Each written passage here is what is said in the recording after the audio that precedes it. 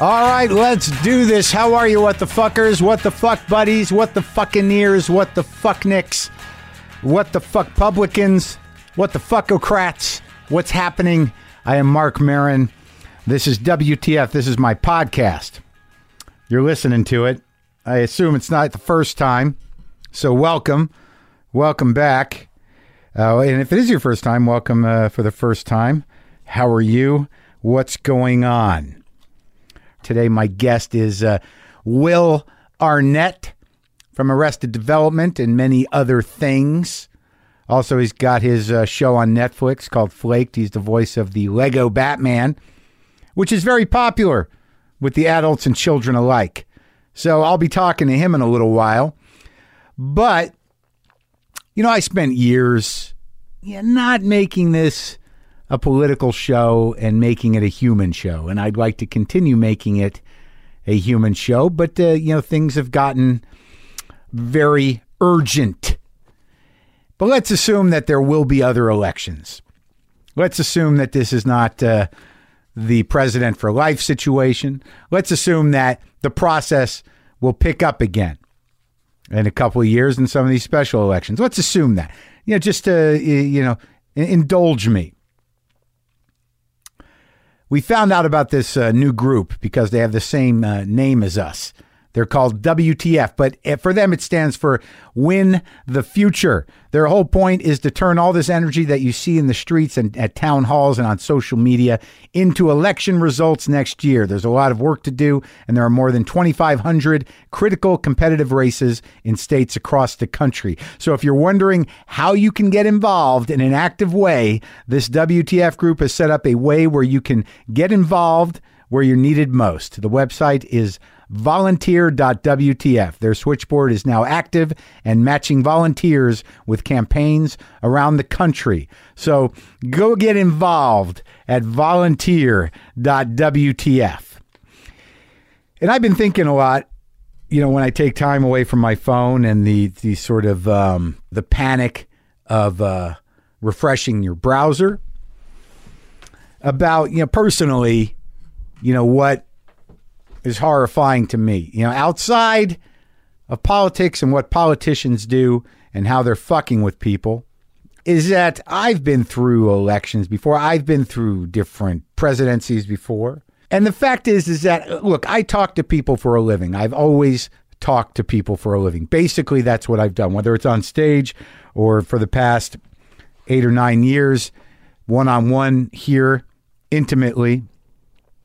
And I've always had to believe, and I still do believe, that when you sit down with somebody one-on-one, that you can talk to a human being, that you can talk to a person, that if you put aside ideological matters, political matters, that, we share more than we don't, that we have things in common more than we don't, that our frustrations are probably more similar than they aren't. How we resolve them and who we are personally in our fear or our anger or our desperation or our hopelessness or our excitement or fury or vulnerability is common. We're human beings. And I like that dialogue. A lot is learned from people over the course of this show. Many people without designation politically and without even, not even knowing where they come from. I get emails all the time about the struggles of, whether it's drug addiction, psychological problems, anger, financial issues, dark times of whatever kind or another, who feel uplifted by hearing other people talk about personal things. That's what being a human is for. To, sort of carry the weight and burden and be there to listen to other people. And it just fucking terrifies me that we're not going to be able to get back to that. Even with our differences. That becomes frightening.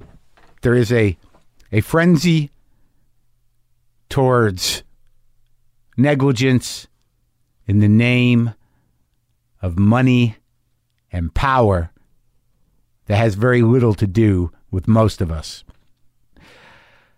So I get this email It just says, from a fan. Hey, Mark, there's a pretty good chance this will get drowned out, but it's worth a shot. I want to ask you, how is it that you create such an intimate experience for the people you interview? There's truth in all your interviews, and that's what's captivated me from the first episode I heard. I'm doing an assignment where I choose to do some community journalism, and I want to ditch the Q&A format. There's no longer any truth in it. Do you think that the way you conduct interviews could ever be translated into other kinds of journalism? I really hope so. Anyways, if there's any advice that you could give me on how to allow people to converse in other places as fluidly as they do in the garage, I'm very interested in hearing it. I've been a fan for maybe 7 years now, and your honesty provided something very special that teenagers don't get from adults very often. I'm headed off to college soon, and you've provided valuable insight, and I'm sure will help guide my creative intentions for the rest of my life. I want to thank you and wish you all the best. Many respects, Jose. Jose, I've been conducting these type of conversations throughout my life. And if I really trace the roots of it, is that I think when I was younger, like when I was in high school, I didn't have a real concept of a lot of things, like, what I was supposed to do, who I was supposed to be, who I was, what my interests were specifically. And, my father was not that attentive, really. So I found myself kind of hanging around places and talking to people that seemed like they knew those things, who they were, what they wanted to do, what the world was about, how to be funny and take life on life's terms, kind of own it. So I would hang around bookstores, restaurants, record shops, guitar shops in my neighborhood and just, listen to people talking and talk to them and ask them questions and sort of, just listen to how people navigate their interests and the world. It would make me feel better to be around people that seem to have a handle on shit. And I've done that all my life. So I think that, I don't consider what I do journalism, but I think that, again, if you approach people as people, if you approach somebody knowing what you want to talk to them about, maybe, talk to them about something else for a few minutes first. Ask them questions that involve the immediate environment or what's happening. I don't know what the setting is. Maybe say like, I don't quite understand this. And, maybe before I ask you this general question about a general thing, maybe you could educate me on something and then get a little back and forth going about the nuances of a particular topic. And don't be afraid to do follow-up questions. There are certain moments in a conversation where you pick up an instinct where people just sort of blow by a detail.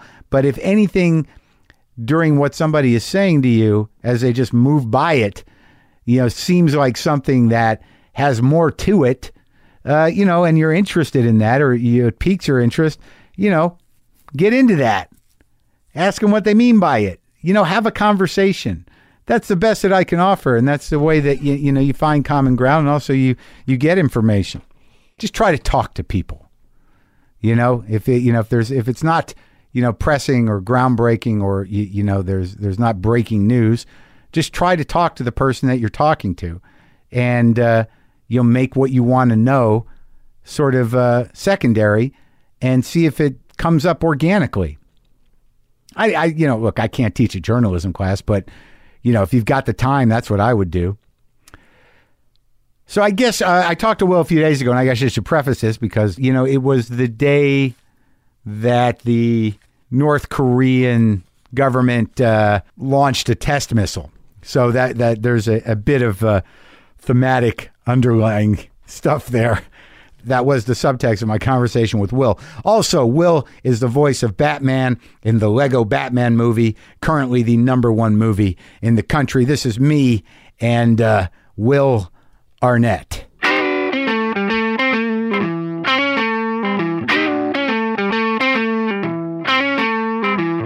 What's happening, Will? I haven't talked to you in a long time.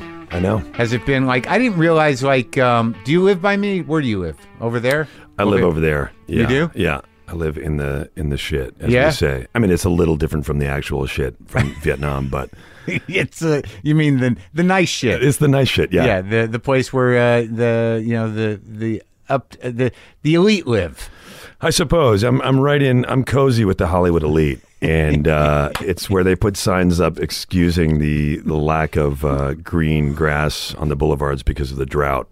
Really? That's please forgive our appearance, but we're all hurting. Yeah, that kind of thing. Something like that. But where do you come from, man? I don't really like. I realized when I was like trying to do research, which I'm not good at, that I know nothing about you. You're just a funny man that appears in things. I kind of appeared out of nowhere. Really? Yeah. Even people that I sort of know, you and I don't know each other that well, but when people say, I didn't know that, I'm like, thanks for Googling me.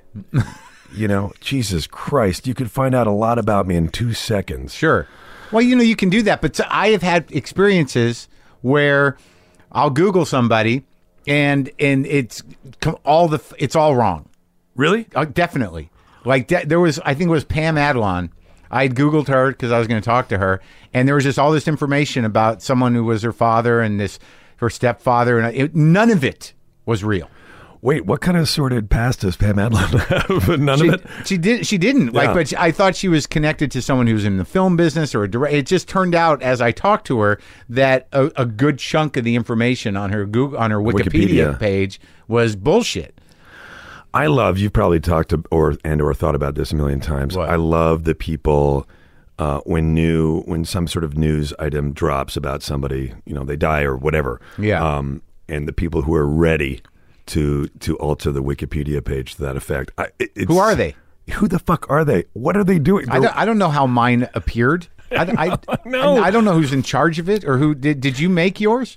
No, I have nothing to do with it. I have zero idea. And what I love is the idea. Honestly, if you watch the next time like a celebrity dies, the second you find out about it, go to Wikipedia. And someone's done it. Because you'll get like a breaking news thing or whatever. And just if you can think about it, go to Wikipedia and it'll be there. And he died on January 12th. Already. And you're like, what the fuck? Yeah, I don't know who does, who are the people that are overseeing it? I don't even know how it works, to be honest with you, No. Will.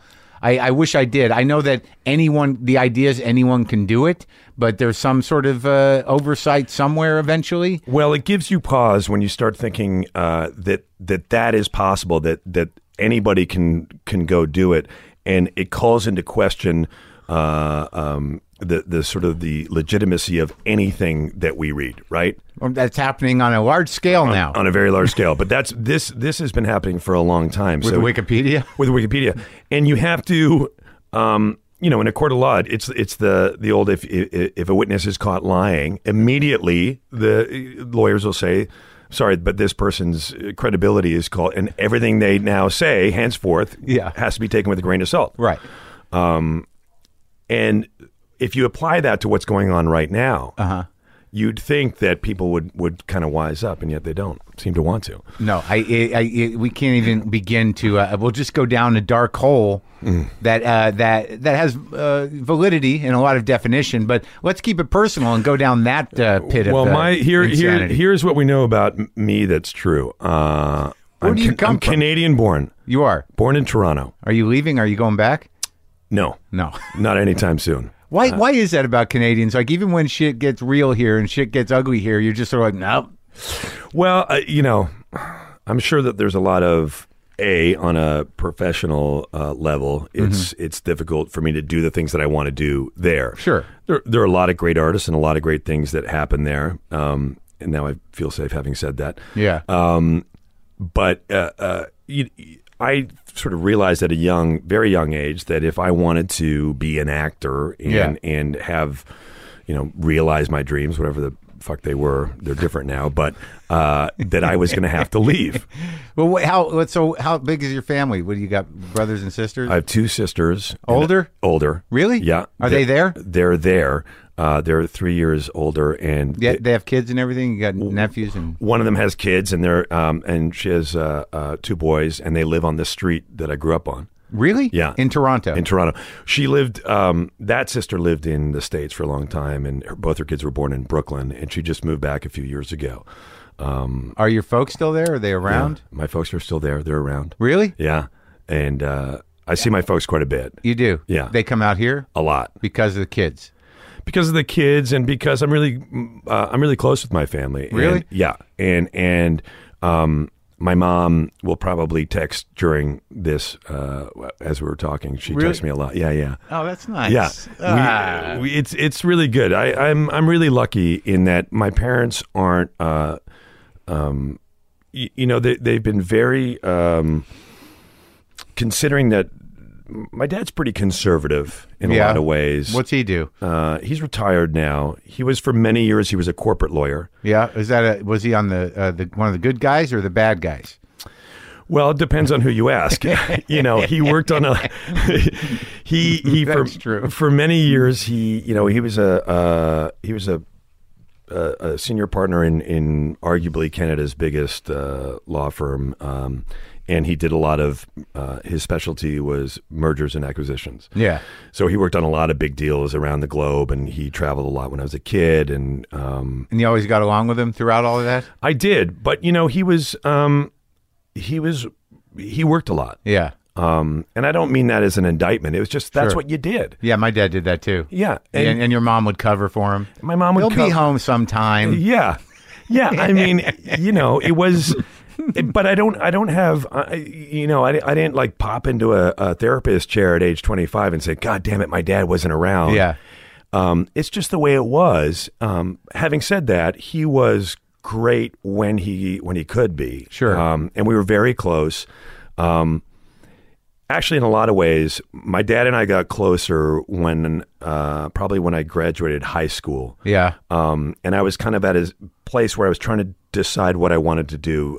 You say to your parents, you want to be an actor, especially my parent. I went to all boys boarding school. My dad went to Harvard.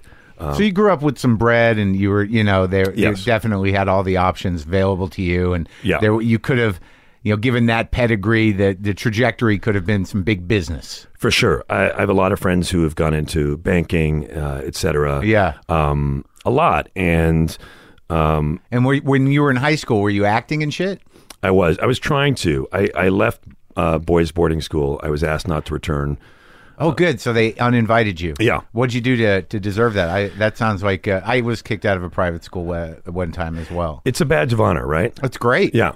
I just got kicked out for being a smartass. It wasn't even a respected prep school. Right. It was the shit. It was like the secondary one. What part of the world was that? In Albuquerque, New Mexico. Oh, okay. But there was the kind of private school, the academy. Mm-hmm. And then there was sort of Sandia Prep. That's where, I was always the kid that's sort of he doesn't pay attention and he seems creative, but he's bright. Same here. Yeah, let's put him in this one. Same here. Not reaching his potential. Oh, yeah. Yeah.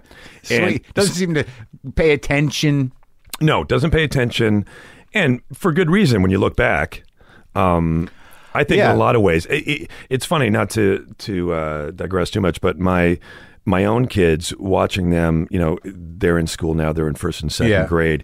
And, I'm pretty involved at their school, and looking at their curriculum now versus what it used to be, the way that they actually teach things like math, it's much less, they stress less on memorization and things like that we used to, right. The way we learned it. And it's much more about using your own sort of, you mean learning it? Yeah, learning it. Your own inherent cognitive skills, and applying that to, and using things like reason. And, and it's much more engaging in that way. I could never fucking wrap my brain around algebra. No, like geometry was okay, shapes I could handle, but it stopped there. I mean, chemistry couldn't fucking manage it. It's just memorization of boring shit, I guess. But the way things work together, I mean, it would have helped if someone could have taught me how it worked. But it is. It's like they're like puzzles. Yeah. I just can't do it. I don't know if I had the patience or ADD, attention deficit disorder. I don't think I do, because I can get pretty obsessed and focused when I want to. When I feel compelled, when I'm terrified. Yeah. So imagine, right. So imagine if somebody had built the drama in geometry or in algebra for you. Maybe you would have been. Yeah, maybe. I don't know. So you were a problem kid or what? To an extent, I was a smartass. Yeah. And I was, getting big laughs, smoking in the woods. I was getting big laughs. I still remember some big laughs. You do? Sure. What's the big laugh? Oh, gosh, I don't know. Every once in a while, I'll think about some... Like prep school laughs? Yeah, just something that... Where you completely undermine the authority structure? Constantly. Yeah, they can't. There's no tolerance for that eventually. Constantly. And I would have, back in the day, a lot of and I think this has changed a lot, but back then, a lot of the guys, the men who became teachers in boys' boarding schools out in the middle of fucking nowhere, Canada. Yeah. You have to think that some of those people are pretty depressed and have given up. Right. you think so, but I mean, there are people that want to teach. Yes, there are some. I will say that there are some, and I had some fantastic teachers. Yeah. But there were a couple who resented the student body, who were like, these are a bunch of rich little kids. Yeah. And fuck them. Yeah. And I'm gonna be the one to grind them down. And their parents aren't around, and I'm gonna have my foot is gonna be on Arnett's throat every fucking day. Yeah. And I got into it once. I went away when I was 12. Yeah. And so when I was it's a boarding school.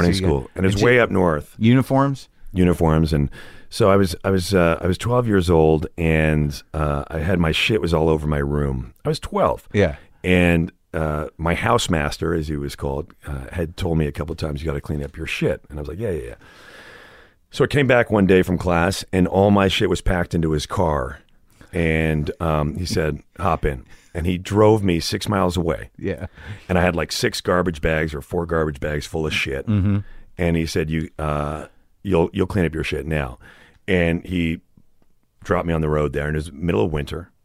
And these bags were heavy, and I had to I was like, what the fuck am I going to do? And I thought, what an asshole. It's your clothes and everything? Clothes and everything, and just shit, right? Yeah. So at first I was like, all right, this is one of my, so I take 2 of the bags and go 100 yards, go back and get the other 2. And this is untenable.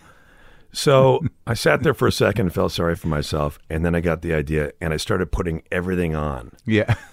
Like the Michelin Man. And then I was tucking everything in, and I had all sorts of shit. And I managed to wear everything. Yeah. Yeah. And I must have looked insane. Yeah. And I did it. And I walked back, and I walked back in, record time, and I came back, and the look on his face, he was so pissed that I'd figured out an easy way to do it. And in my mind, I'm thinking like, this is brilliant. Yeah. He should be celebrating. You were me. learning. That was learning. Actual learning. Applied cognitive skills. And he was so pissed at me. I still remember that guy. He wanted you to walk back somehow? He wanted me to walk back and have to drag them. He also did this thing where, I forgot what it was, but we had gone to this thing, and we had bought a bunch of food, and we hadn't okayed it or whatever. Yeah. And he wanted us to write letters to our parents saying sorry that we had bought all this food, right? Like cheeseburgers and shit, and charged it to our thing. What the fuck are your parents doing? I mean, were you like Well, my parents didn't. So my parents find out, and they're like, "That's fine. We're happy that you got some food and whatever." But this guy was like, fuck these guys. Yeah. So he said, "I want you got to. Each one of you has to write a letter to your parents apologizing, and then I'm going to okay them. I'll look at the letter before you send them off." So knowing that he was going to write it, that he was going to read it, I wrote this letter that was just an indictment of him. Yeah. And I said, Mom and Dad, I'm so sorry, but obviously Mr. Shalou, et cetera, and I just ripped into him. And I left it at his door. He came flying in. He said, you little fucking... And I said, how dare you? That's a correspondence between me and my parents. You're violating federal law. And I was like, Yeah. And did he send it? No, he made me redo it. I was admittedly, it was, now that I say it out loud, it was a dicky thing to do, and yet I still maintain that it was. You had to. It was funny. Yeah, sure. You got to like kind of prod those guys for sure, so you can see what they're really made of. Yeah. And so what happens? You go through all of high school at that place? So no, I leave there and I go to high school. What made them kick you out? Just a collection of things? Yeah, just a collection. Literally the same thing, just being a smart ass. Yeah. And they didn't say you're kicked out, but at the end of 10th grade, they said, we'll see you later. They recommended military school for me. Really? My parents would never do that. No. They're like, I remember there was a period where they were looking, maybe you should go here. Like they were so clueless. Your parents were? Kind of. They just, I don't think they were that engaged. They were like, well, go to that school. It should be fine. And then, when it comes down to it. But maybe not. I mean, the fact that they didn't, if they were really clueless, they would have said, yeah, you're right. Okay, we'll send them to military school. At least they didn't do that. Well, yeah, they weren't disciplinarian, that's for sure. But I don't ever remember them helping me with homework or anything. I don't ever remember, what's going on in school. It's a different world. My kids said to me a few months ago, I picked them up and, do the carpool lane. And one of my sons said, John Michael's mom, she comes in. She doesn't do carpool. She comes into the class and gets him. And as I'm driving, I'm like leaning over. I'm saying, hey, Granddad didn't even know where my school was. I never saw my dad at my school ever. Yeah, me neither, unless they were called in. Yeah, maybe. Yeah. Did you ever? I remember I had a drunk electronics teacher. Really? I had 3 drunks for teachers. It was much more acceptable back then for teachers to be drunk. You could just smell them drunk.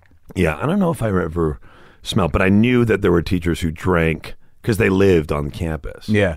Who drank at night. You want me to check and see if the missiles have been launched? Yeah. That's at any moment, right? God, I hope not. But it's a sad fucking state of affair that we've got to... not yet. Not that I've got. You got... What do you got? Anything? Let me see. Nothing yet. I feel like... Yeah. No. Okay. No, I feel like we're good. We're good for now? Okay. So what... So, It's the world we live in. Oh, I can't... I know. I'm having a hard time dealing with it. Yeah, me too. I can't imagine it. I just can't, like, anyone who's, like, connected, intensely to what's happening, I can't imagine there's anyone going, like, this is good. It's going well. There's no way. But let's get back to Canada. And, I think Toronto's a great city. The difference I always notice is, this feels like a real city without the menace. Yes. Yes. You see people sitting on park benches at 12 at night, just taking it in. And I'm like, what's happening? Yeah, no, there's nothing happening. And it's funny, since I've left Toronto, there are people, including my parents, who will say, "Oh no, they had some shootings." It's almost like they're trying to validate its status as a real down and dirty city. I used to make this. It's a stretch calling it a joke, but I would say a lot of people will say that Toronto is a clean New York, and I prefer to think of it as a dirty Winnipeg. But there's some truth to that, which is, as a kid growing up and as a teenager, there was never any fear that anything bad was going to happen. Yeah, there's no edge to it. And right now, I could use that. I would feel like it would be a pleasant few weeks if I wasn't terrified of my own people. Well, it was true that I moved to New York in 1990. I was 20 years old. So wait, let's go back then. So you get kicked out of the prep school. You go to a regular high school. I went to a what they call an alternative school in Toronto. Yeah. Where I didn't really have classes per se, and it was all kind of essay based, and it was run through the Toronto Board of Education. I love that when creative people actually go to those schools where you sort of do what you want. How is that going to end up well? It did. It turned out okay for me. Yeah. I'm here. You just it was like it was kind of like this. I was drinking coffee and talking to people. I mean, I've been doing this for 40, 35 years, whatever it is.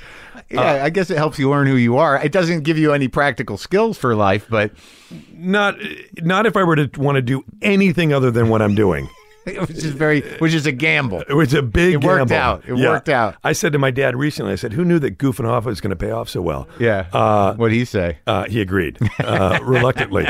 But I went to this school and I studied theater, and I was able to get credit for it. And you studied it on your own or with a guy? No, I went to there was an actual theater in Toronto called Tarragon Theater, and they had a sort of a studio component there where they had, and my godmother ran this school. She was a good friend of my mom's, and she's still around. And my Aunt Judith, and she's ill right now, but she's one of the more influential people in my life. And she was the person who actually kind of really got me interested in learning in a different way. And I sort of rue the fact that didn't happen earlier, because she encouraged me to read. She'd say, don't just read don't just read The Sun Also Rises, read all of Hemingway and tell me and I just did it on my own, and I discovered things like reading became such an important part of my life because I was encouraged to do it and to engage in a way that This is by your aunt? Yeah. Oh, it's nice to have one of those influences, the sort of creative, intellectual push. Yeah, for sure. And who, when I'm 16 and I say, I think I want to be an actor, she's like, that's great. Yeah. And here's what you should do. Yeah. And don't tell your parents. And don't tell your parents. And well, I'm looking for sort of official certification that this is the right move. Right. And that was a great move for me, going there and learning with her, and it was a good time in my life. What was the theater like? I mean, what did you do there? It was good. You know what's funny? I took a class there. It was monologue writing. Yeah. And there was a guy in my class who was writing these bizarro monologues, and they were really funny, and he'd perform them himself. And I was 16, and he was probably 25 or 22. Yeah. And he's trying to be an actor, a comedian, et cetera. And one day between, like on a smoke break, because I was already a heavy smoker. When did you start? 13 or something. What, Canadian cigarettes? Yeah. Which ones? Players Light. Oh, yeah? Yeah. They're good. I used to like getting exotic cigarettes. Like I was Export A and Demore. Yeah. But I never liked the taste of them. They're too much. I smoked these. I quit. Still smoke them. Well, I quit and then I'm back, and I'm kind of like on my last legs. What are those? These are Marlboro Golds from Europe. That's all I'll smoke. For a while, I was like, I'm only going to smoke those because I can't get my hands on them. And then I just had people muling them for me. Anytime I hear about somebody going to Europe, I'd be like, hey, can you give them $40 to grab me some smokes? It's fucking terrible. So you're smoking and you're talking. And I'm talking to this guy, and he says, why don't you come down? You should come down next weekend. We're doing, I've got this comedy group, and we're doing some sketches at the Riv in Toronto. And I was like, yeah, sounds great. What are you guys called? The Kids in the Hall. And it was Mark McKinney. That's who was talking to you? And I took a monologue writing class. He doesn't know. He has no idea who I am, I'm sure. And today, I think, or at that time, he probably knows who you are now. Maybe. But I was 16, and he was in my class. And was he funny? Oh my God, he was so funny. He was the star of the class. Yeah. And he was absurd. Yeah. And I loved how absurd he was. Yeah. I had an appreciation for that. So what'd you do? Wait, you go to the Kids in the Hall show? I didn't go. I've had so many things like that happen. I had years later in New York. I lived in a building on Hudson Street, right across from the Holland Tunnel. Yeah. And the guy living upstairs from me, it was terrible. Yeah. The building's not even there anymore. Yeah. It was rat infest, and it was before like that area was cool. Yeah. We used to call the neighborhood work. Yeah. The only people who went there were people who went to work in those that are buildings that are all condos now. Right. And the guy upstairs from me was Damien Loeb, this painter. Yeah. Who kind of had a moment 15 years ago. Right. But he and I, my roommate worked at Goldman Sachs. Mm-hmm. And so he paid more rent than I did. And then Damien and I would spend the day smoking cigarettes. And his art at that time consisted of, he'd take high def. He was one of the first guys I knew who had a high def camera and television. High def videos of himself having sex with his Asian girlfriend, and then he'd make paintings of that. So I loved going to the studio. Yeah. It was great. Right upstairs. Just watching him fuck people on camera. Yeah, it was amazing. And he had a buddy of his, same thing. He's a DJ. I'm a DJ. Come see us play, blah, blah, blah. Yeah. And I'm good, Moby. Same thing. So Moby was hanging around? That must have been when he was just starting out, because I think Moby's from Connecticut. Yeah. Like and so's Damien. Maybe that's where they knew each other. But I didn't really know him. And he was definitely, he didn't have a record deal or anything. Sure. And then he made 2 records and made enough money to live the rest of 4 lives. Yeah. Unbelievable. Yeah, man. That's a fucking racket. That's the business. Yeah. There's guys that did 1 record, 2 songs even. Yeah. I'm good. Back in that sweet spot, before it went away. Yeah. That was it. All right, so you wanted to be a serious actor. Yeah, so I moved to New York and I studied at Lee Strasberg. Oh, you did? So after the theater thing, how old were you when you moved to New York? 20. Oh, really? So you're like, I'm out. I'm out. I went to college for half a year and I dropped out, Concordia University in Montreal. And I got to college And I remember it was right around Christmas time. Yeah. And I remember all I was doing was partying like everybody else. Sure. And I remember thinking, this is it. I really did. And not like some fucking visionary. I was 19 years old, and I thought, what else? I'm just going to kind of do this and then move back to Toronto. And a lot of the people I grew up with were there in Montreal at college, and then everybody's going to go back to Toronto and just be friends forever in the same group. Yeah. Sort of upper middle class white kids. Yeah. And I thought, oh my God, this is a nightmare. And I got to get out of here. Yeah. And I remember calling my parents from a payphone. Yeah. There used to be a thing called a payphone where you'd go and you'd put money in just for the listeners. Yeah, and they were kind of dirty. They were kind of dirty, yeah. And they had stuff carved. I see some of them around sometimes. I'm like, wow, look at that. I saw 2 in New York last week. Yeah. Bizarre. It is weird. Well, it did. One of them didn't have a phone in it, but I used it to make a call because it was quiet. Right. And it was out of the way. Or light way. a cigarette. Yeah. I used to duck into payphones to do one-hits off of weed. Sure. Oh, the one hitter. Oh, the best. Oh, the best. God damn it. And so I called my parents. So and you I said, had I'm out. the white light moment. Yeah. You saw your death through mundanity. And exactly. And I to my dad's credit, he said, okay. I said, I got to do this. And they said, well, what are you proposing? And I said, I got to go and go to New York. It was always going to be New York. Yeah. And they said, okay, well, you're going to have to come back. And I got a job for 6 months. Yeah. In Toronto to make enough money so that I could move to New York. What was the job? I was selling paper towel and toilet paper and stuff like that. This guy I knew started this company. Really? Yeah. Do you remember? Do you remember? Oh, not do you remember? They still exist. It's that Swedish company that says it's Tork or something. Mm-hmm. And you pull the paper down from the middle. It's like a big round dispenser. Mm-hmm.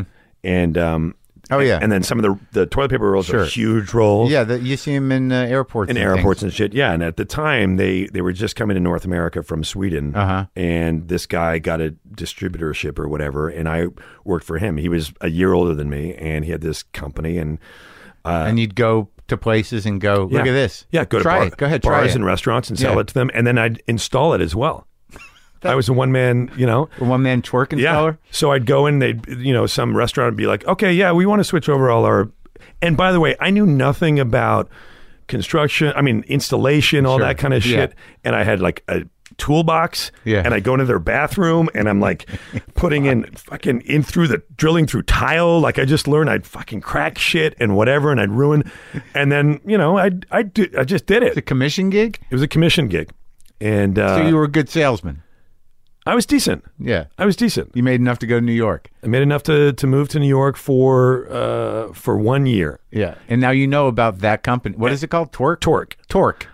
They're still around. Yeah. Torq, I think. Right? Yeah, they're sort of problematic with toilet paper sometimes because if the end is not hanging out, then you're screwed. Yeah, it's hard to get in. And it's there. heavy, so you got to roll it with your hand. I'm not happy with the product. No, especially in a place where I you want a refund, Will. Well, where you want to touch the least amount of things as possible. I say to my kids now when we go into public, I'm like, don't touch anything. Do what you got to do and make it to the sink. Yeah. And then air dry your hand. And just do but just don't touch. So I did that. Yeah. And then I moved to New York. And what was the plan? That was where you lived in the work neighborhood? First I lived on the Upper East Side. I got an apartment I sublet an apartment from a girl who had been at Strasbourg, and she sublet it to me. All right. So how did you get into that program? I went down and met with them. Flew down to New York before you went. Before I went, yeah. And met with them, and then I went back. That was sort of like. Did you audition, or who was it? Did you remember the teachers? I don't remember the teacher then. I did like a monologue. I don't remember who the teacher was then, but I had a very influential teacher at Strasbourg. Who was that? Acting teacher, this guy, George Loros. Yeah. Loros. So I get in, I go back to Toronto. Yeah. I grab all my shit, which was nothing. Yeah. The first 5 years that I lived in New York, I moved a lot. I could move with one cab.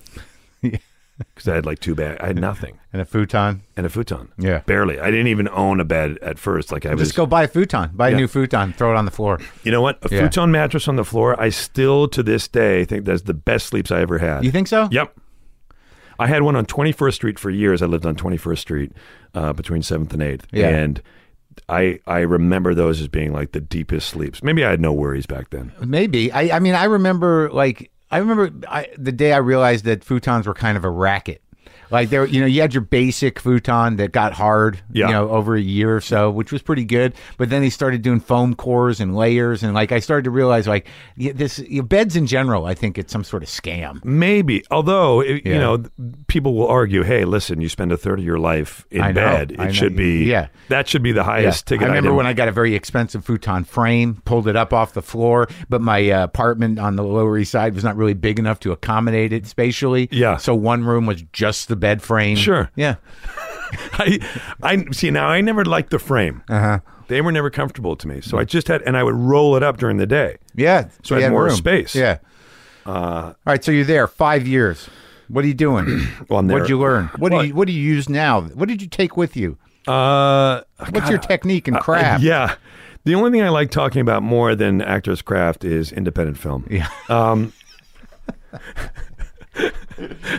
No, but I mean, it's like I talk to people that go to Strasbourg, and I've talked to actors, and like they're, I guess it's all like I believe that if you have some sort of talent for it, you have it. But I mean, you do learn something. Well, yes, you do learn something, and I had a lot of great. I did have some good teachers. I had.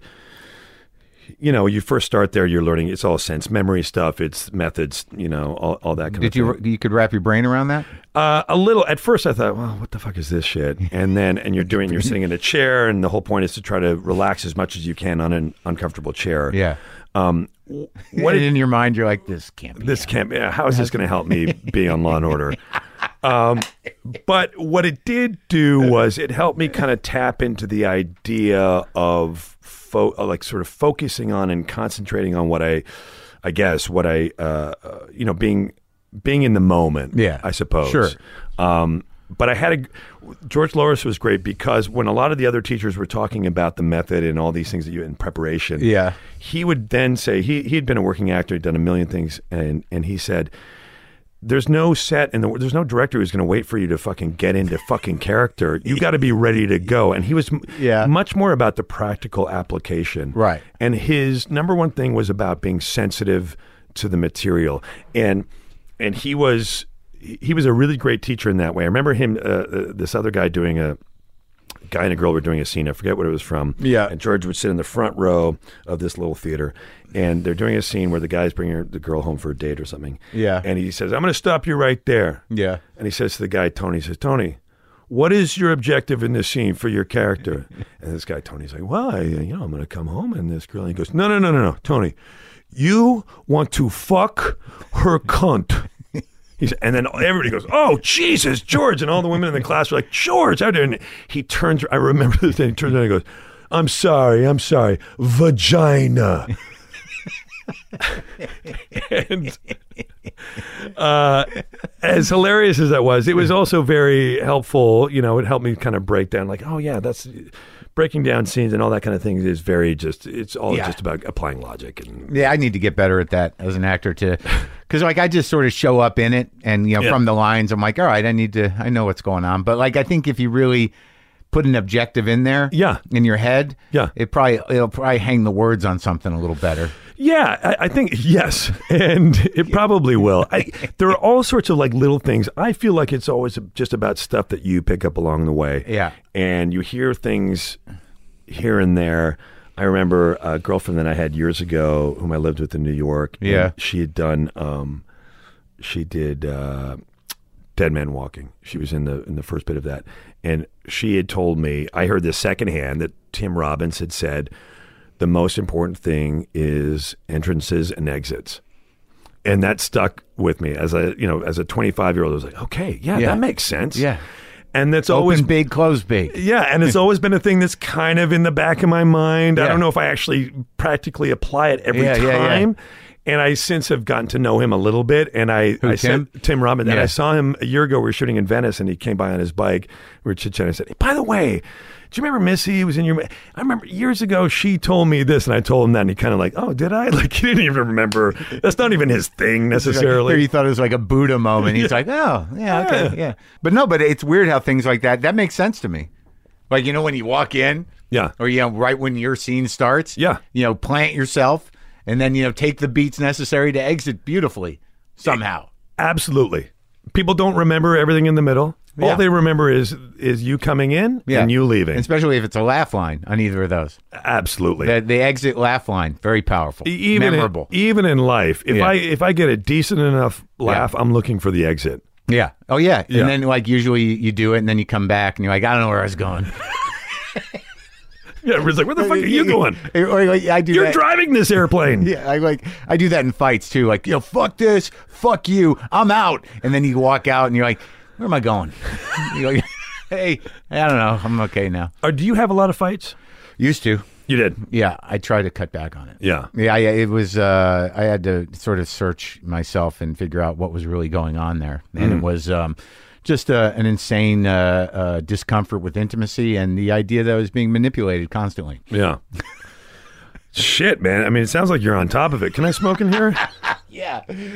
No, like what I realized lately because of the woman I'm with now is interesting is that, you know, I'd get upset about something and I'd start a fight and she says to me, she goes, you know, you're arguing with yourself. You're just making up all this stuff that I'm doing and I'm not doing anything. And I had this moment, I'm like, oh, that's kind of true. But you're kind of fucking with me now though, right? You know? But you've already kind of had half the argument before you get to the conversation. Yeah. And, you know, projecting, you Yeah. know, you're just projecting all these things that they did or they're doing or they're thinking. And it's really all your insecurity. I think You're like arguing with yourself. it's funny you say that. I think I do that. I realize that I sometimes will maybe do a version of that and then I'll come in and I'll go, everything okay? Yeah.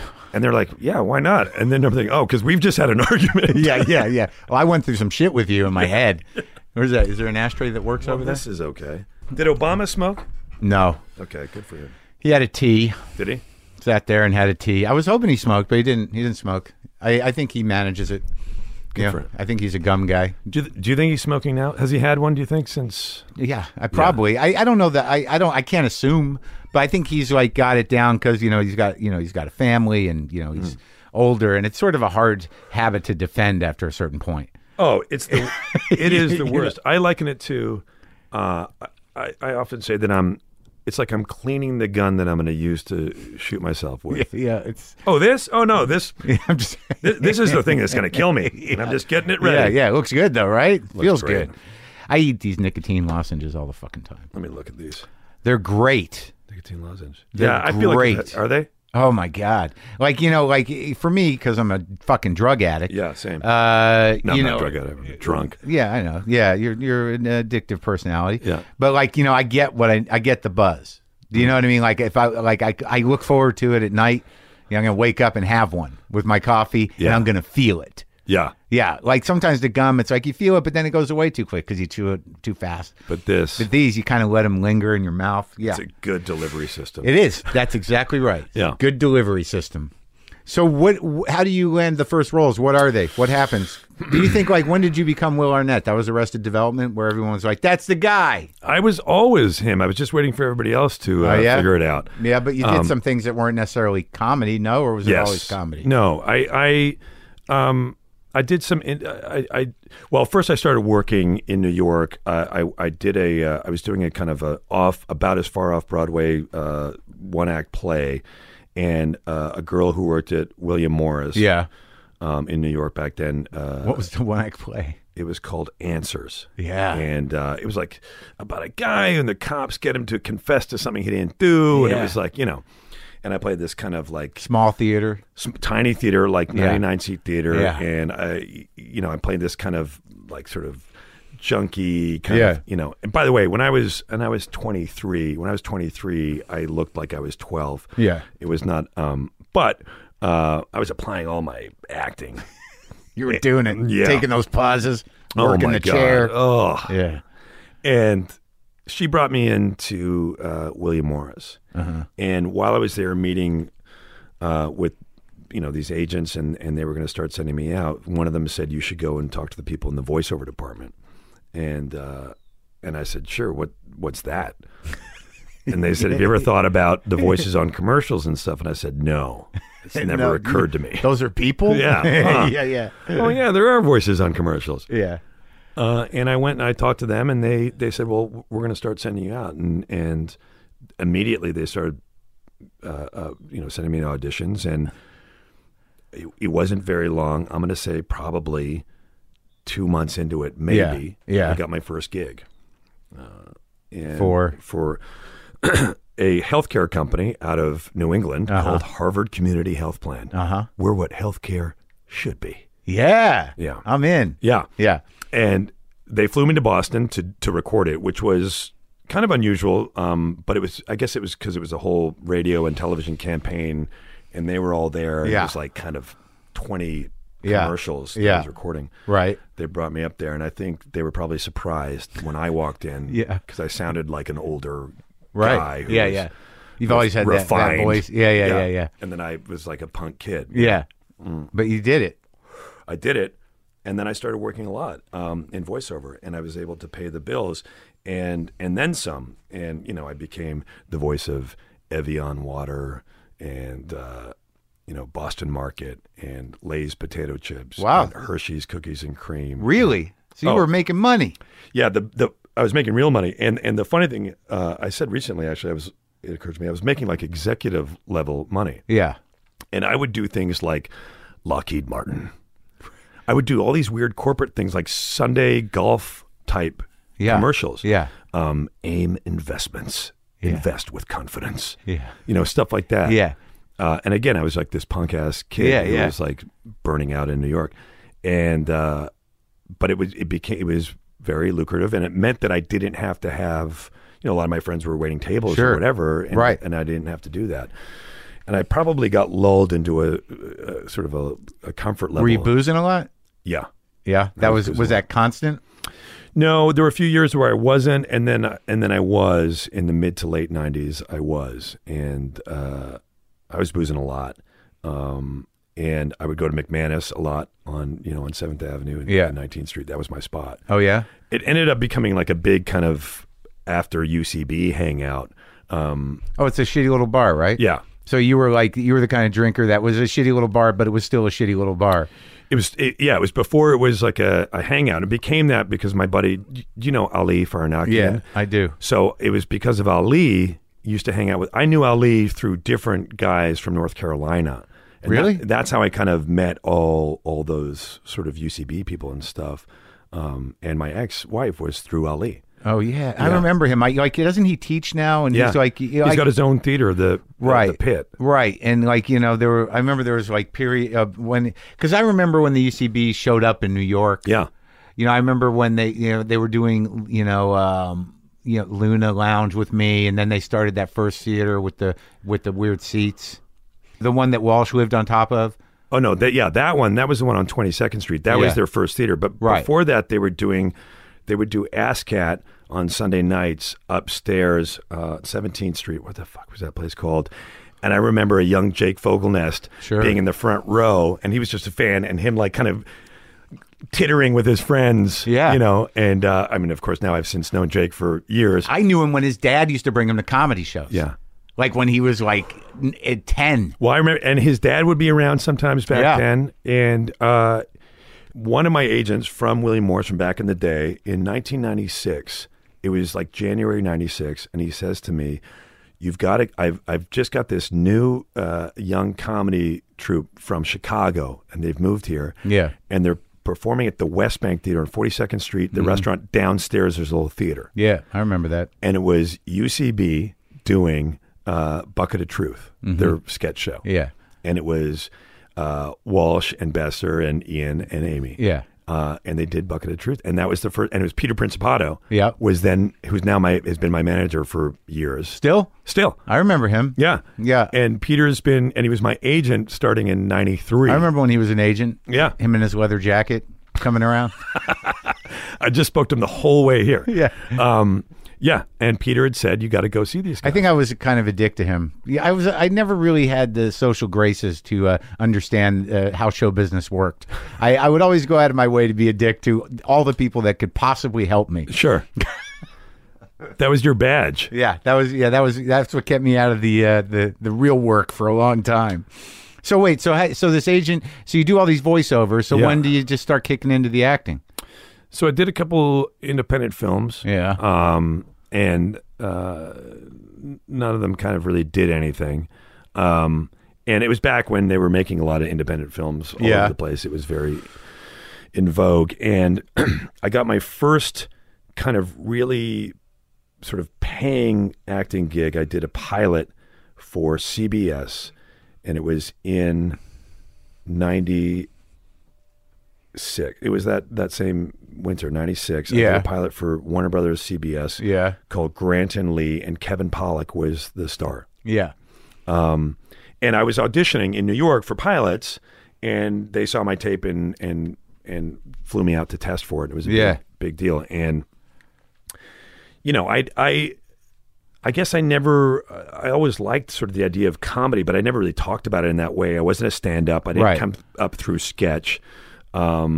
It just didn't seem like something that was it just wasn't on my radar. Right. Yeah. And it wasn't a thing in New York as much. There was stand-up, certainly, but the sketch thing hadn't happened yet. Hadn't really happened, as you know. Yeah. And so anyway, I did this pilot, and it didn't get picked up, but I kind of did okay, I think.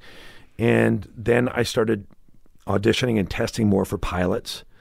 And every year I would sort of I started testing. They would fly me out for 5-10 pilots, and I'd get really close. And then I did another pilot a few years later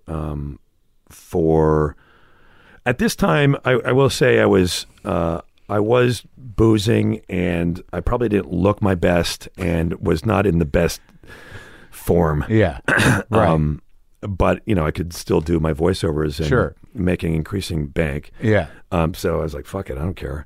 And then I had a moment, I was like, all right, I got to get my shit together and kind of pare that down and quit it. But right before that, I did a pilot with my friend Mike O'Malley called The Mike O'Malley Show. I remember him. NBC, yeah. Didn't he famously lose his mind for a minute? No.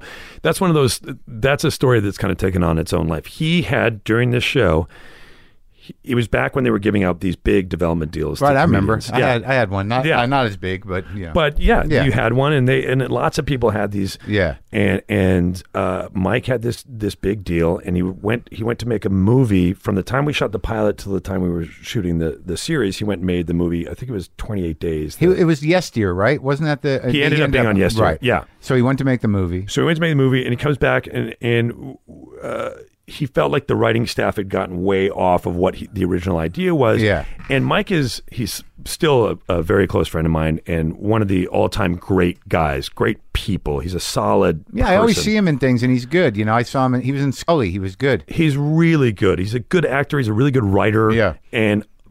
But most of all, he's an incredibly good guy. Yeah. And he wrote this, what became to be known as a manifesto to all his writers. Yeah.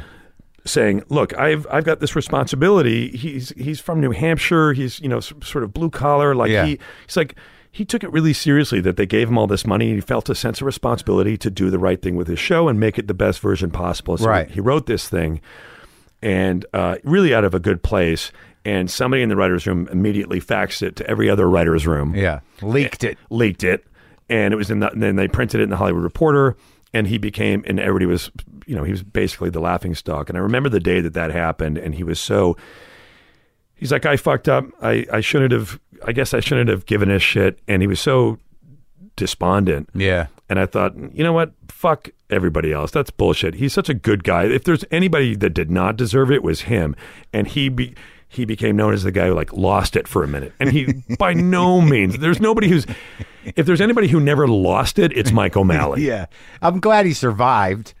You know, because it was like, you know, at that time, I'm sure I was like, oh, geez, that guy. I know. Probably had my own resentment about him. Well, as you know, it's like, it's the, everybody is, you know, in this town especially, it's like, don't let them see you trying. You know? Yeah. So I did all these things, and then eventually I around 2000 I got sober, and I kind of got my shit together. You've been sober that long? Well, I had a moment last year where after 15 years I kind of went out because everybody was talking about rosé and it was never around before. Rosé? It's a bit, but I ended up, having a sort of a moment. For how long was that moment? Let's call it 6 months, but I don't want to get into the particulars. But yeah. And I actually talked about it recently, and I sort of did this interview with the Hollywood Reporter last year, and I kind of mentioned that, and then of course immediately it's like the Daily Mail is like, Arnett hits the bottle, like as if I'm like living under a bridge. I'm like, no, fuck, that's not what happened. You can't do it. Yeah, so I'm like, you can't talk about it because people just use everything against you. This is clickbait. Yeah.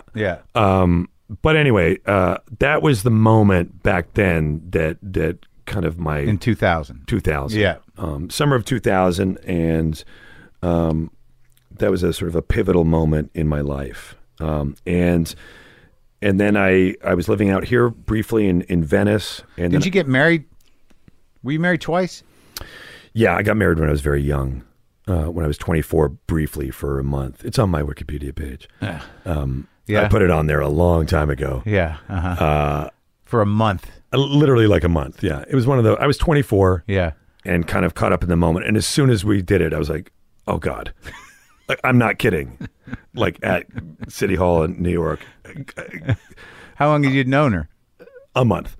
No. Yeah, swear to God. So you knew her a month and you went and got married. And I wasn't drinking. Yeah. Yeah. And it was just no good. It was just stupid. It was like. And she thought it was stupid? Eventually she did, yeah.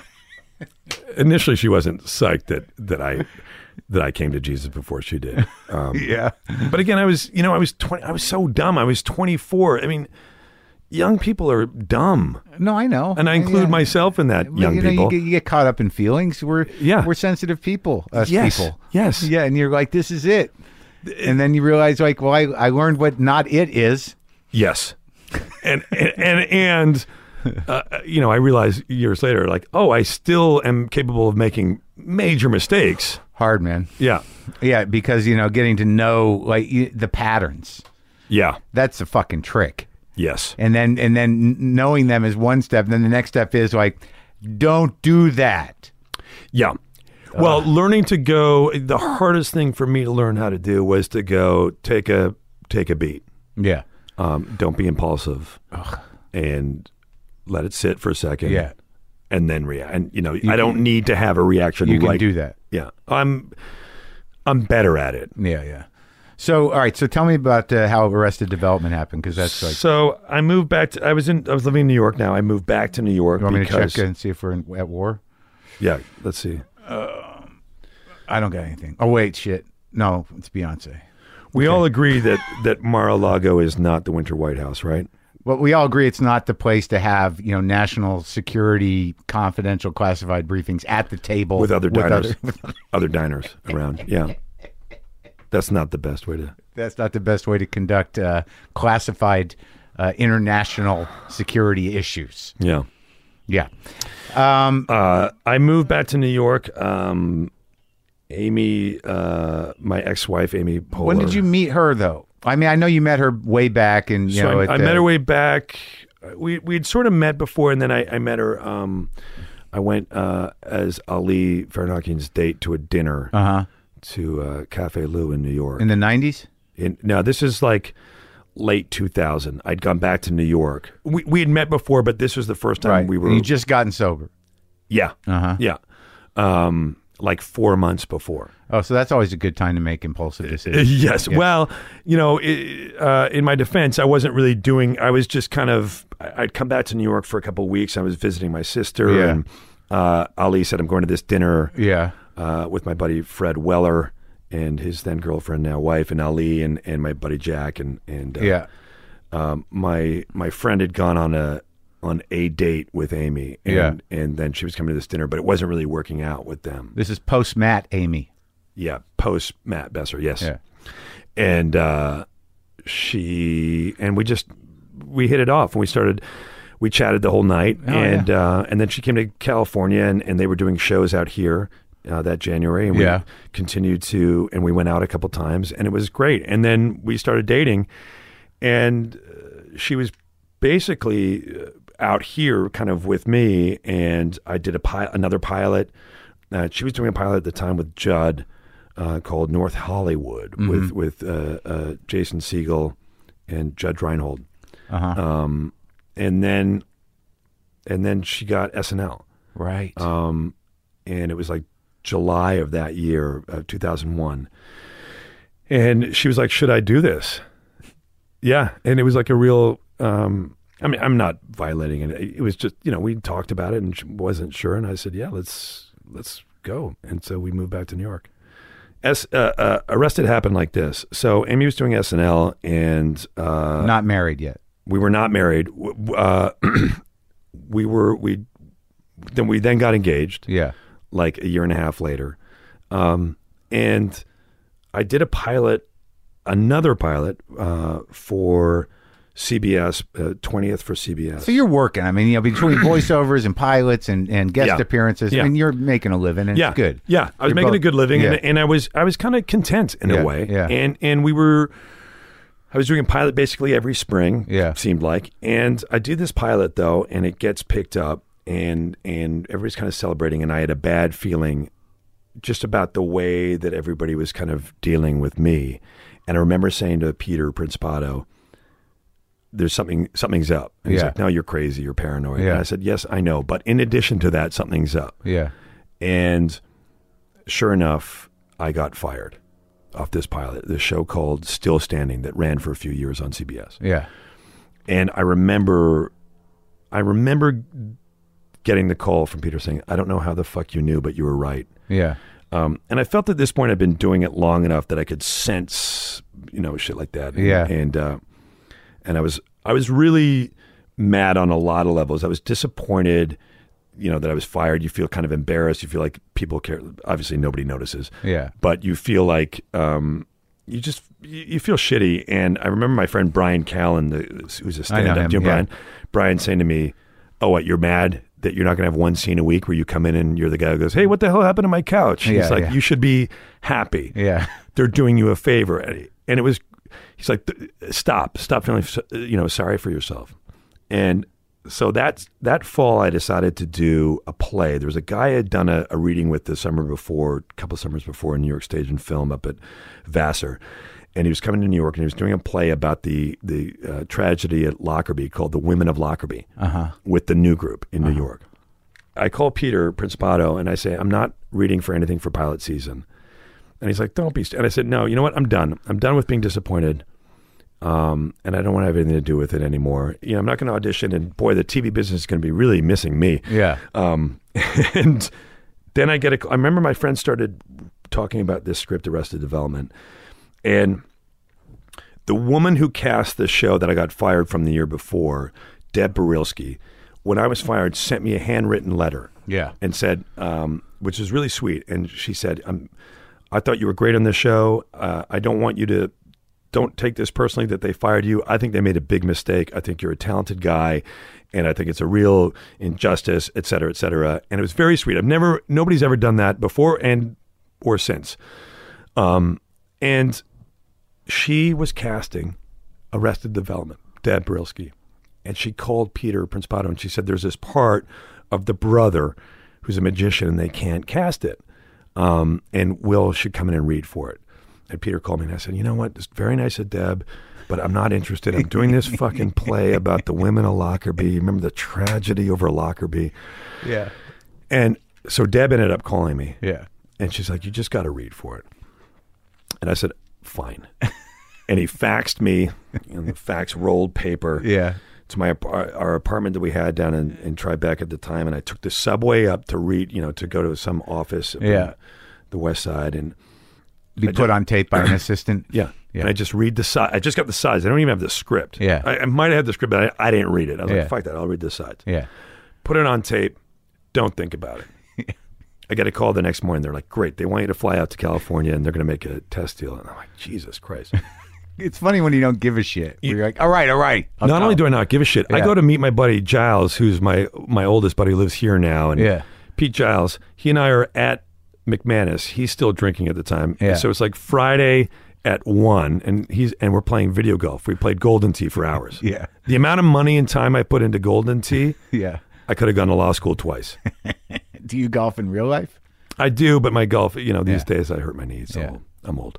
But so I'm playing video golf. I'm playing Golden Tee at McManus with Giles, and Principato calls me again. He's like, "Listen, man, you gotta go home and sign your test deal, because you sign a test deal before you audition your final test. Sure. They work out your contract. And then you go before network? You go before network, so that if they want you, you can't go, great, so my price is double. Right, I get it. You've already made your deal. I've been in that situation. Yeah. It makes this sort of that fucking, when you got to go in that room full of the network people and everything else, and you've signed a test deal, it's just the worst fucking experience. It's the worst. And if you think about it, if you're an out-of-work actor who doesn't have a lot of dough, you've now got the extra carrot of, you could make X amount of money if you do this right. And if you don't, your year is fucked. Yeah. It's terrible. And you pay your own flights. Yeah, all that shit. Yeah. So he keeps calling me. I'll go home and I'll sign it. The deal was the studio couldn't look at my tape until I signed my test deal. And they keep calling. And I go, Pete, if they keep calling, they've already looked at it. Yeah. I go, why aren't you renegotiating the deal, you fucking, come on. Anyway, I go home, I sign it, I fly out to California. I remember so well that weekend I have a cold. I felt crappy. It was like late February, 2003. And I hang out. I see Brian Callen. Yeah. I see him there, and it's like a work session with the Russo brothers and Mitch. And Brian and I read with each other out in the hall at the old TV building over at the Fox lot. And Brian says to me, he's like, "You're going to get this." I wouldn't read him. I said, "No fucking way." He's like, "Yeah." And I was so jaded. I was like, not happening. Yeah. I go in, I work with those guys. It goes kind of okay. Fine. I leave it. I'm sick enough that I still don't care. Yeah. And you hadn't read the script. And at this point, I maybe had read the script, but like whatever. Do you remember liking it or thinking it was? Yes, it was good. Yeah. It was very good. But it also had Mitch had written like a disclaimer on the front, on the cover letter. Yeah. Saying this is going to be shot handheld. There's going to be it's not going to be business as usual. No trailers. It's going to be all guerrilla style. I remember thinking, fuck you, dude. Yeah. What do you think this is? Art? And it's commerce, man. And I go in jaded. So jaded TV already. Jaded. Yeah. TV 33-year-old jaded. Yeah. I go in Monday morning, and Tony Hale was out there too, who played Buster, and his wife Martell at the time was a makeup artist on SNL. I knew Tony a little bit. Yeah, he and I read the same morning, also with Jessica Walter, whom I'd done my first pilot with, Kevin Pollak. She played the mom on Arrested. She and I had done that together. And it was just like a weird kind of everything coming together. And I go in and I test, and I got the show. And that doesn't sound menacing, does it? No. Okay, good. If they're looking for anybody out here, it's you, by the way. And it goes well. And I stayed in California because we did a table read that night. And I stayed because over the course of the next few weeks, we just made Did they cast you? Yeah, I go in. I remember going in right before I go in. Mitch is there, and he says, he's like, "You're going to get this." Now it's his show, and I go, "Don't say that." Yeah. And I was reading against Alan Ruck. Yeah. It's the guy I remember from Ferris Bueller's, and he was on Spin City. Yeah. Good actor. Yeah, he's funny. Yeah. Alan and Rainn Wilson. Yeah. Alan goes, I go in first. Then I come out and I go, again, I'm sick. I go in to like blow my nose and wash my hands. I feel terrible. Then Alan comes out in that time. Yeah. And then Mitch and everybody comes out. And Mitch is like, "You got it." To me. Yeah. Alan's barely left and Rainn is still sitting in the thing. And I've been in his position. He's fine now. Yeah. But I've been in that position so many times when you're not the guy. Yeah. And I said to Mitch, hey, that I knew Rainn to say hi. I said, "Hey, that guy's still there. Go and let him know or get him out of here before we celebrate." I can't. I felt too badly about. But you'd already read. They didn't even read him. But you'd already done. I'd already read. Yeah. I read alone, and then we did a group scene with Tony and Jessica and Jason. And it was like, it's so funny looking back on that now, and Mitch in those moments. Like Mitch and I are, has been one of my best friends of my life, and we still work together. And he produces our show Flaked with us, and he's just such a part of my life. And Jason is, from that moment on, we've been like brothers. It's so funny to look back at that actual day. Yeah, I mean, you guys sort of reinvented television. I mean, it was a completely new thing. People fucking love it. Cross is hilarious. Everyone's hilarious. Yeah, it was weird. It was such a funny, like when we first started, I knew David a little bit from New York. Yeah. Not well. But we started shooting that show, and immediately, from the first time we did like a big group scene, it felt different. And Mitch is such a brilliant guy, and he's a brilliant writer. He's probably the funniest person I've ever known. You just knew that we were doing something that was, the writing was so good, and that it was funny. But at the same time, that whole first fall before it started to air, it didn't air until November. We started shooting in August. We were making it in a vacuum, and it was odd. And it was sense odd. That you knew it was different. We knew it was different, but there was no reaction to it yet. Yeah. So we were just making episodes, and there was something kind of freeing about that. There was no pressure to do it one way or the other. And then when people started reacting and liking it, and I never even thought about shit like reviews, because I was so concerned with just trying to get a fucking job for so long. Right. That was so far down the fucking road. And you weren't necessarily as invested in the show. You were working. Yeah. Yeah. Exactly. It wasn't on you. No, it wasn't at all. Yeah. And so then it sort of started to pick up steam. It became a phenomenon. I guess. Yeah. Definitely. But at the same time, don't forget, we had 0 ratings. Yeah. So, we were constantly, every Monday morning, Bateman and I would be like sort of pouring through the ratings and trying to like, hey, we went up a tenth in girls 18 to 19. The worst. What did you the do fucking with that? The worst. He's a good guy. I talked to him. Bateman's the best. Yeah. And I have so many memories of just him sitting in his little shit trailer with the door open, wearing his stupid Michael costume with pages. Yeah. Back then it was paper. Yeah. Going over the ratings. Yeah. Oh, really? Yeah. Freaking look. out? Yeah. I got something good. We're just holding on to any So how did it ultimately, stay on the air? We got nominated it started airing in November. Yeah. And then in December, out of the blue, we got nominated for a Golden Globe. Right. And we were like, holy shit, Golden Globe. Yeah. And we get to go? Yeah, hang out. It was so far removed from everything where I was at. Yeah. I guess that's not entirely true. Amy was doing SNL, so she was kind of in a high profile thing. But for me, it just seemed like that was, her gig. Yeah. And then after the first season, we got nominated for a bunch of Emmys, and then we won the Emmy for best comedy. And that was so gratifying. I remember before the ceremony, Cross saying, if we win, we're on the same road. We should get up, celebrate with each, walk out to the aisle, and then go the other way out the theater and get in our cars and leave. And I was like, that's, hilarious. I remember Amy saying to me, don't listen to Cross. You cannot do that. Yeah. But yeah, it was very validating. It was such a thrill. Yeah, that's great. And then the ones you did a couple of years ago went over well. Everyone was excited. Yeah, there were people who had complaints. There were a number of reasons that Mitch constructed those shows the way he did. Yeah. Some of it had to do with schedule of getting everybody back on board. But I feel like when you go back, the format was that each character had their own episode. Some have multiple episodes, and then everything kind of sort of, you could follow, everything kind of collapsed on itself, and the storylines were all intertwined. I feel like when you actually go back and look at it as a whole, it's a pretty masterful, it's very complex what he did. And I spent some time in the writer's room on that, and it was like a code breaking room from World War II. I'm not kidding. It was different colored index cards with different colored pieces of string sort of denoting character or cause and effect and stuff going back and forth. It was insanity. Yeah. And it was like such a window into Mitch's brain, which is scrambled eggs. Wow. But he pulls it together. He makes the omelet.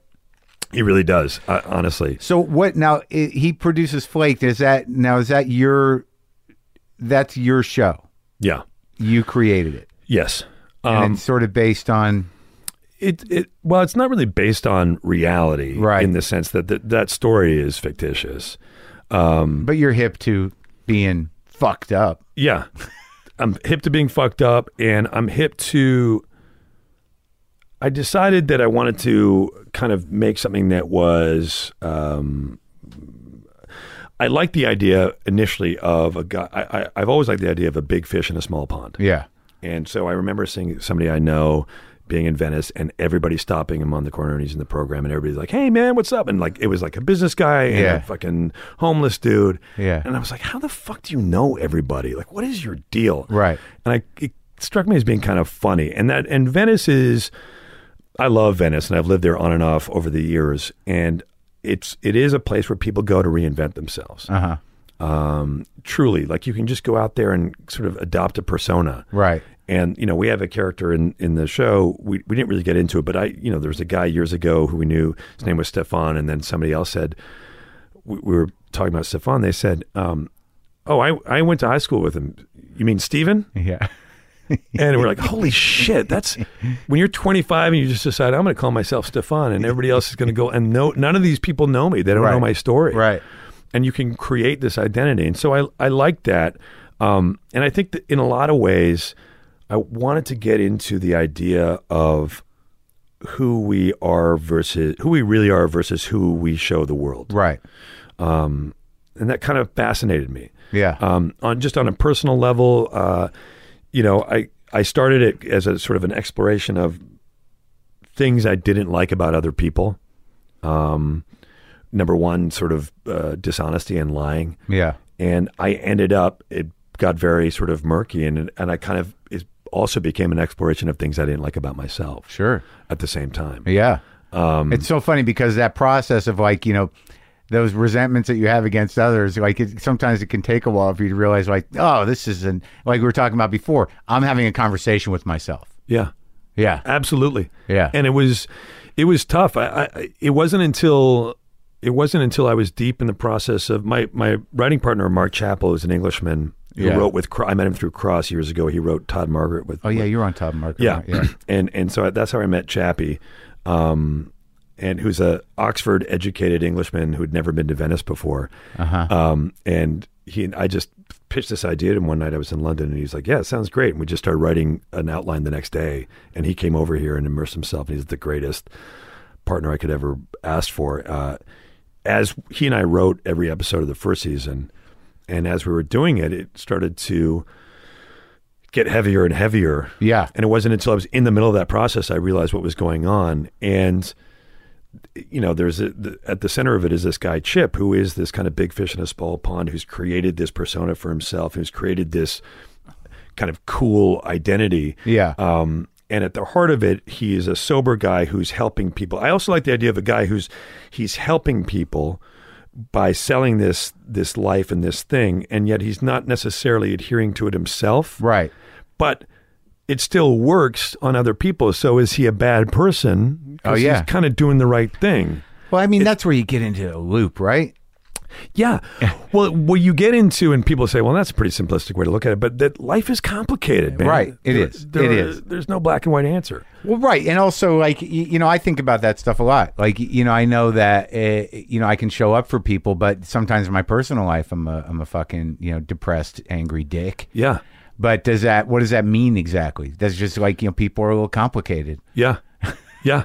People are complicated, and if the good column outweighs the bad column, you're doing okay. 100%. Yeah. And if you can try to own the shit that you've done and go, okay, fuck, I need to try to be better, then I guess that's all you can do. Now where are you at now that you're about to drop the second season?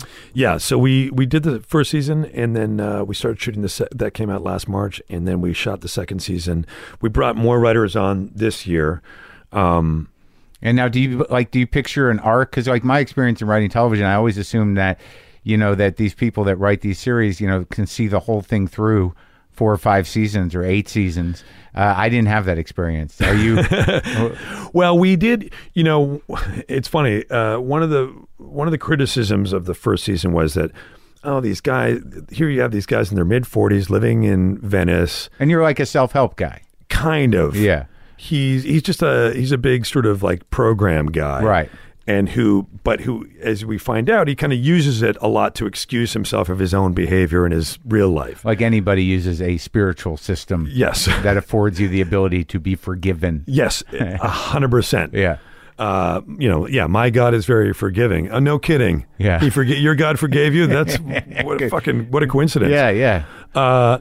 And we always had this, I always pictured that there would be a sort of a fallout to what his behavior in the first season. And it was never an endorsement of that kind of character. Yeah.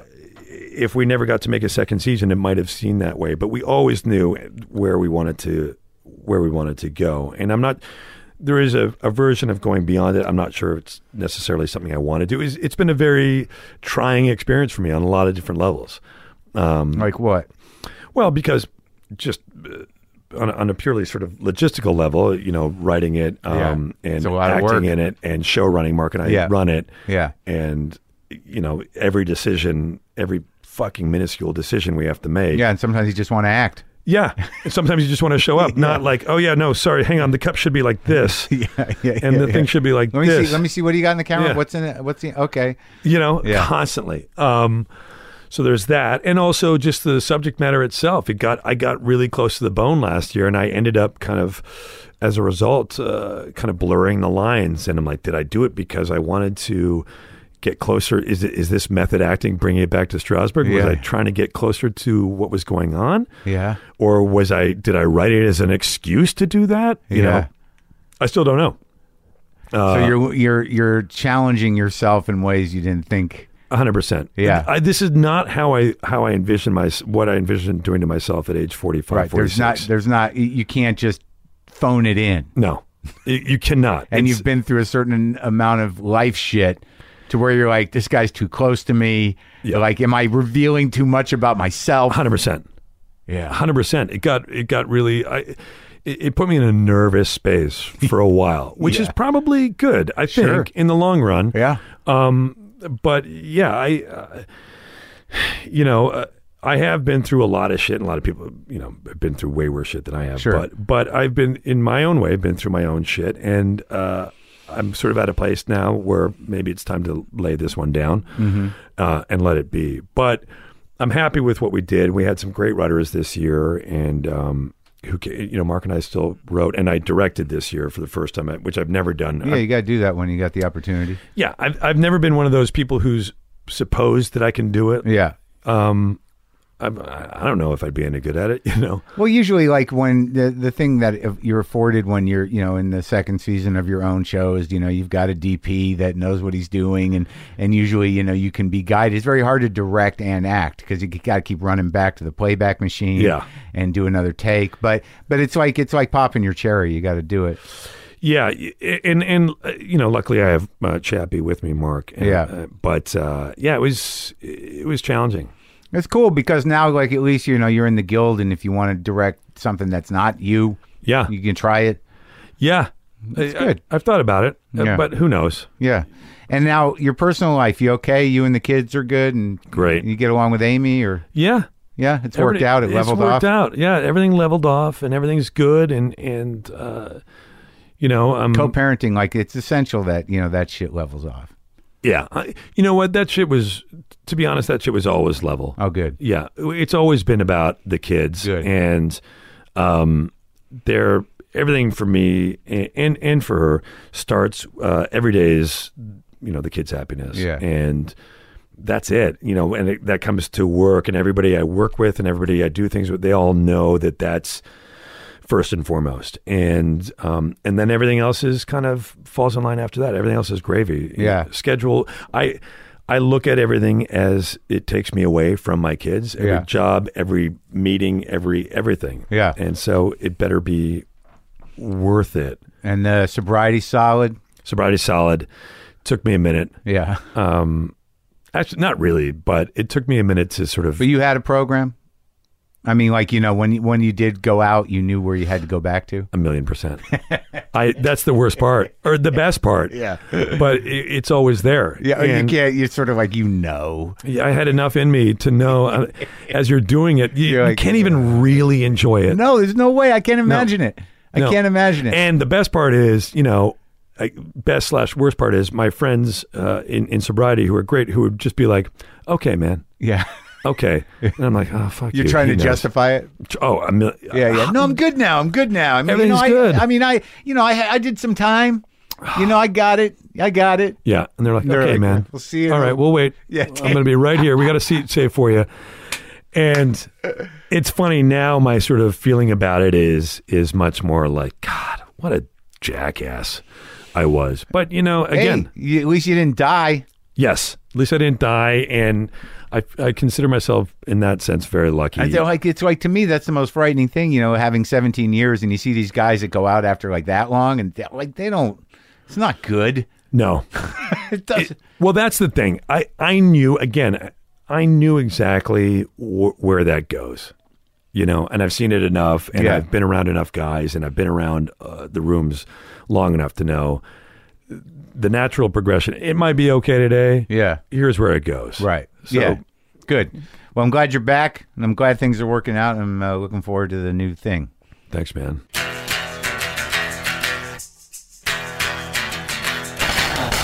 So that was Will Arnett. It was nice talking to him. And we're still here. I believe I will play some guitar, but not think about it too much. Hold on a second.